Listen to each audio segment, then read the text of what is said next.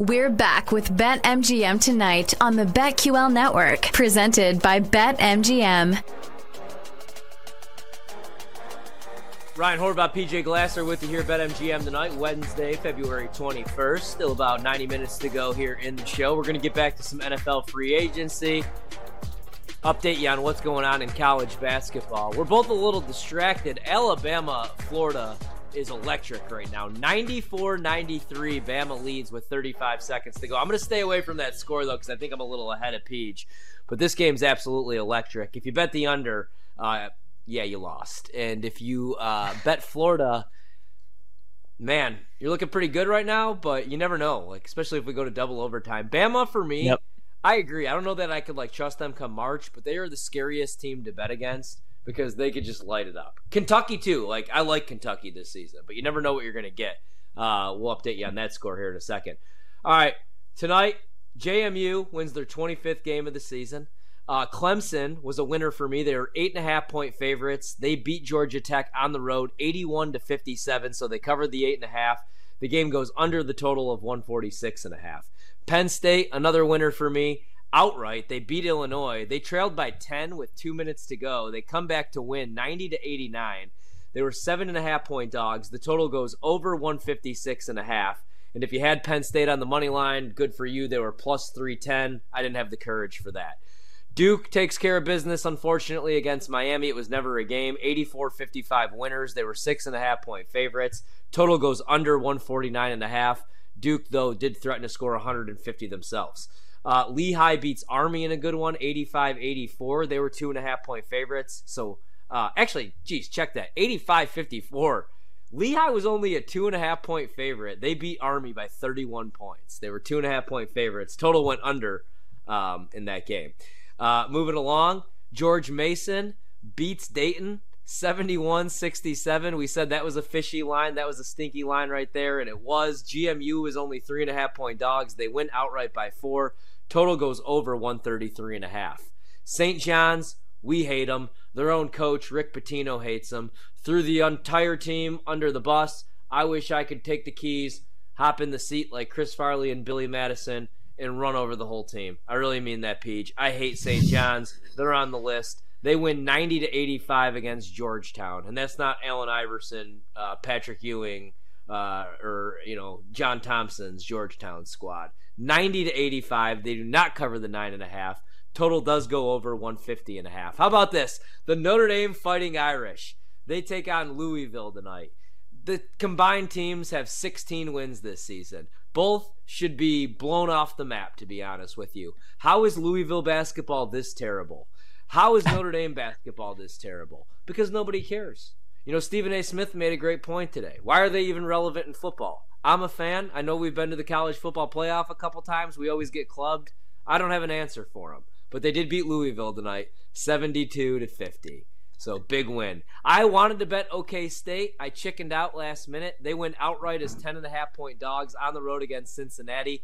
Total goes over 139.5. Richmond beats Rhode Island, 85-77. They cover as 5.5-point favorites. Total goes over 143.5. How about some live scores?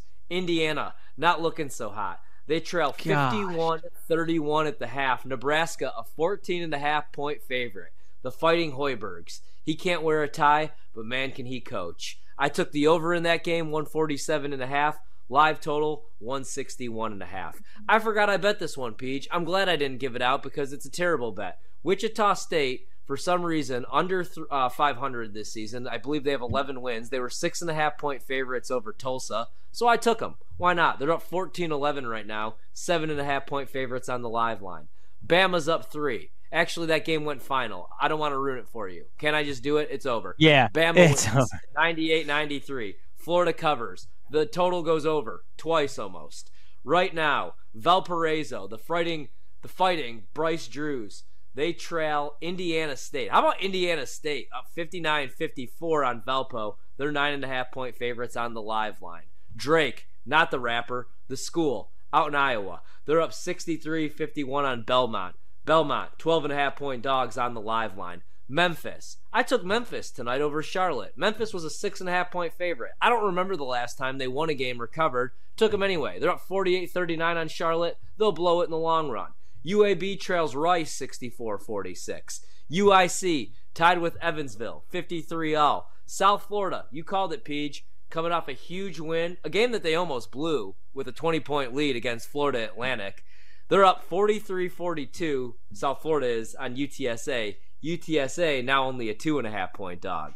You got UNI trailing the Redbirds of Illinois State right now. Illinois State at home in Normal, Illinois, where they lead 55-47. Georgia up 44-28 on Vanderbilt. If that was football, I'd care. LSU up 19-18 on Kentucky. Meg McDonald came on this here show. She liked LSU in the game. They were 6.5-point dogs. I like Kentucky too much to fade. Marquette's up 27-8 on DePaul. My God, is DePaul bad? How is a school in the Chicagoland area that bad? You have that pipeline to recruit from, and every year you're nonsense. They're 35.5-point dogs on the live line. I swear to God, Peach, there's probably a high school that could go into that gym right now and cover 35.5 against Marquette, who we just saw get clubbed by 30 on Saturday in a game where I unfortunately bet them. Mississippi State leads Mississippi 18-8. What do you got? Horvat, talk me off of doubling down on Indiana plus 14.5 live. Do not do it. They're a terrible basketball team. I think that one's over. I think Nebraska's good, Peach. I think they're the first four out right now, or are they the first four in? Something like that. They need some big wins. And not that this is one against Indiana, but it is a road win against Indiana. So I would probably stay away, man. But I don't know. I don't want to tell you what to do. You know what you're doing. I'm not talking. I'm not going to talk. I'm doubling down on the Hoosiers. Yeah. So here's my thinking. Nebraska's 0-7. Like we talked about, they're 0-7 on the road in Big Ten play. I think Indiana's got a run in them. I don't know if they're going to win the game, but I certainly think that they could come back and make it interesting. So Nebraska scored 51 points in the first half. I think there's going to be a little bit of regression on offense. I think Indiana's going to be able to keep it close. So I'll buy the 14.5 with Indiana. I'll double down. I certainly could look like a fool, but I'll take it. I refuse to believe Nebraska's going to have it easy on the road in a Big Ten game. Yeah. All right. I'm not going to join you on that one. I'm on the over. I'm going to stay away. I did bet Indiana pre-flop with you. I'm just hoping that they come back. Who knows, man? I mean, Penn State came back from down 10 with 2 minutes to go against Illinois. So Big Ten home teams, they cover 70% of the time. They work every time. Really quick hockey scores. Buffalo up 3-2 on Montreal. They're minus 1,600 on the live line. And the Blackhawks, get this, they're losing 3-1 to the Flyers. I like the over in the game. We're going into the second intermission, the third period. It's 3-1 Flyers now. They're minus 2,500 favorites. And we got our Connor McDavid bet coming up in about a half hour. We just need him to score a goal. I also got a little greedy during the break after the Penn State winner and took him to score 2 goals, plus 450. Like you said, it's been, 6 games since he scored last? Yep, 6 games. Scoreless for McDavid. I think he's due tonight to get us a goal. Plus money, plus 125 for McDavid. I'll take that. Peach, this is the best part about doing the show remote. While I miss you and I love watching games with you, 99.9% sure I have the flu right now. I just hit the mute button, just gave out a sneeze, and now we're going to talk about my favorite thing, NFL free agency, baby. So the number 3 player on this list, Brad Spielberger over at Pro Football Focus, edge rusher, Josh Allen, who his PFF grade was actually comparable to Melvin Ingram in 2017. He backed up his 2022 season with a season where he had a career high in quarterback pressures, 90. He had 19 sacks, and he had a 20% pass rush win rate, which was actually the best in the NFL. Now, did Josh Allen do that because it was a contract year? No, he did it the year before, too. Are you paying big money to Josh Allen? Do you think Jacksonville should bring him back? Because that defense is terrible. I don't know how good Trayvon Walker is going to be. Josh Allen's like the one thing that they have that I feel good about on the defensive side of the ball. Like, I like Devin Lloyd and those guys, but I think that I think you got to get a deal done with Josh Allen, to be honest. And if not, I pray that he's a Green Bay Packer starting opposite of like Van Ness and Rashawn Gary, because I think he'll have another big year. I totally agree. Josh Allen is a stud. Jacksonville, They got to re-sign him. I think they will.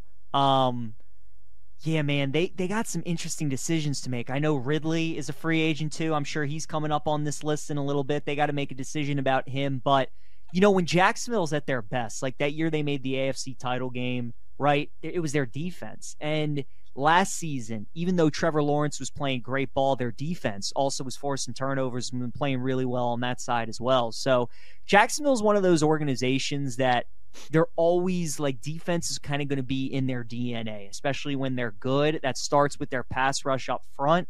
You got, top tier talent. Trayvon Walker's number 1 pick. Josh Allen is obviously a top 10 pick. So I think they do have to re-sign Allen, and I think they're going to, because like you said, right now, Trevor Lawrence, I'm interested to, I wonder what they think of him in that organization, right? Is at this point in his career, is he progressing like they had hoped? Do they feel like he is their guy for the distant future, especially when CJ Stroud, you're going to have to play against him twice a year for the next decade plus? Anthony Richardson looks like he could be pretty good. Tennessee is hoping that Will Levis is their guy. I think Jacksonville's they gotta pay the sure thing right now. And the surest thing on their team is Allen, and I think they're going to do that. I'm not fully out on Trevor Lawrence, right? But I've always thought Trevor Lawrence was a tad bit overrated. And then last year, second half of the season, he was great.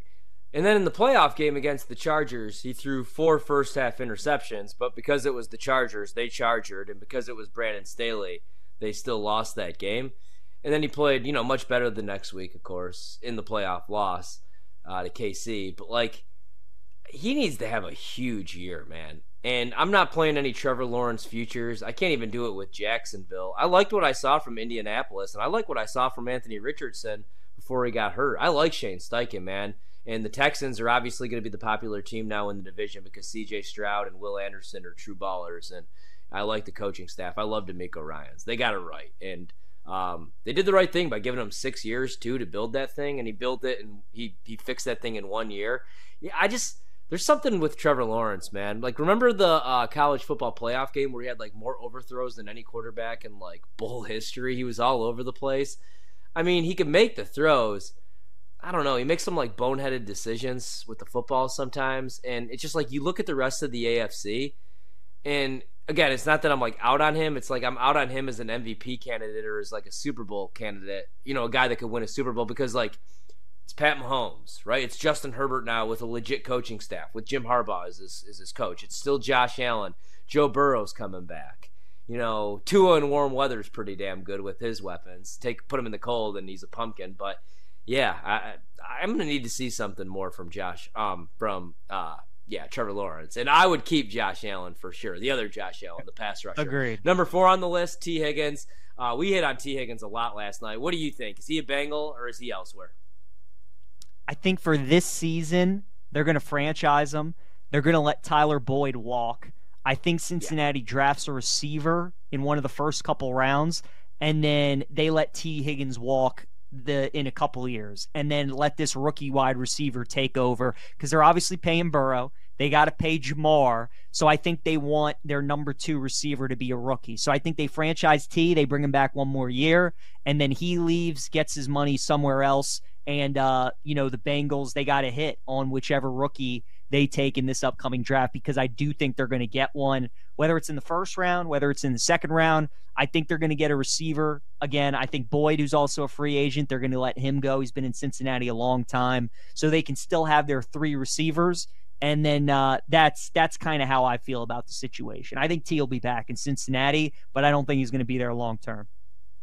There's a couple other wide receivers that I really like on this list, and I wanted to ask you about them when we come back from the break. I'll save it, though, as a Ravens fan, as you guys, not you guys, because you're not a member of the organization, but your squad is bringing back Nelson Aguilar. And we were all excited. I was all excited about the OBJ pickup because it was like a perfect buy low, on OBJ, who was coming off another injury, but had also missed an entire year. So if you got what you got from OBJ in the first half of that Super Bowl before he got hurt, you were getting, still a pretty damn good player.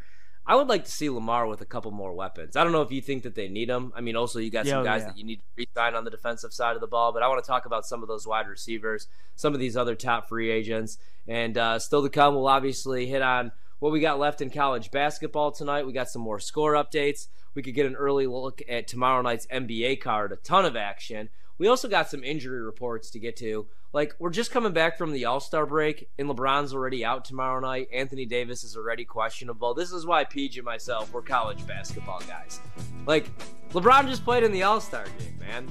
I mean, the Lakers aren't even in the playoff race right now. He should probably play every game possible, but it is what it is, this league. We'll take a quick break. BetMGM tonight. Ryan Horvath, PJ Glasser.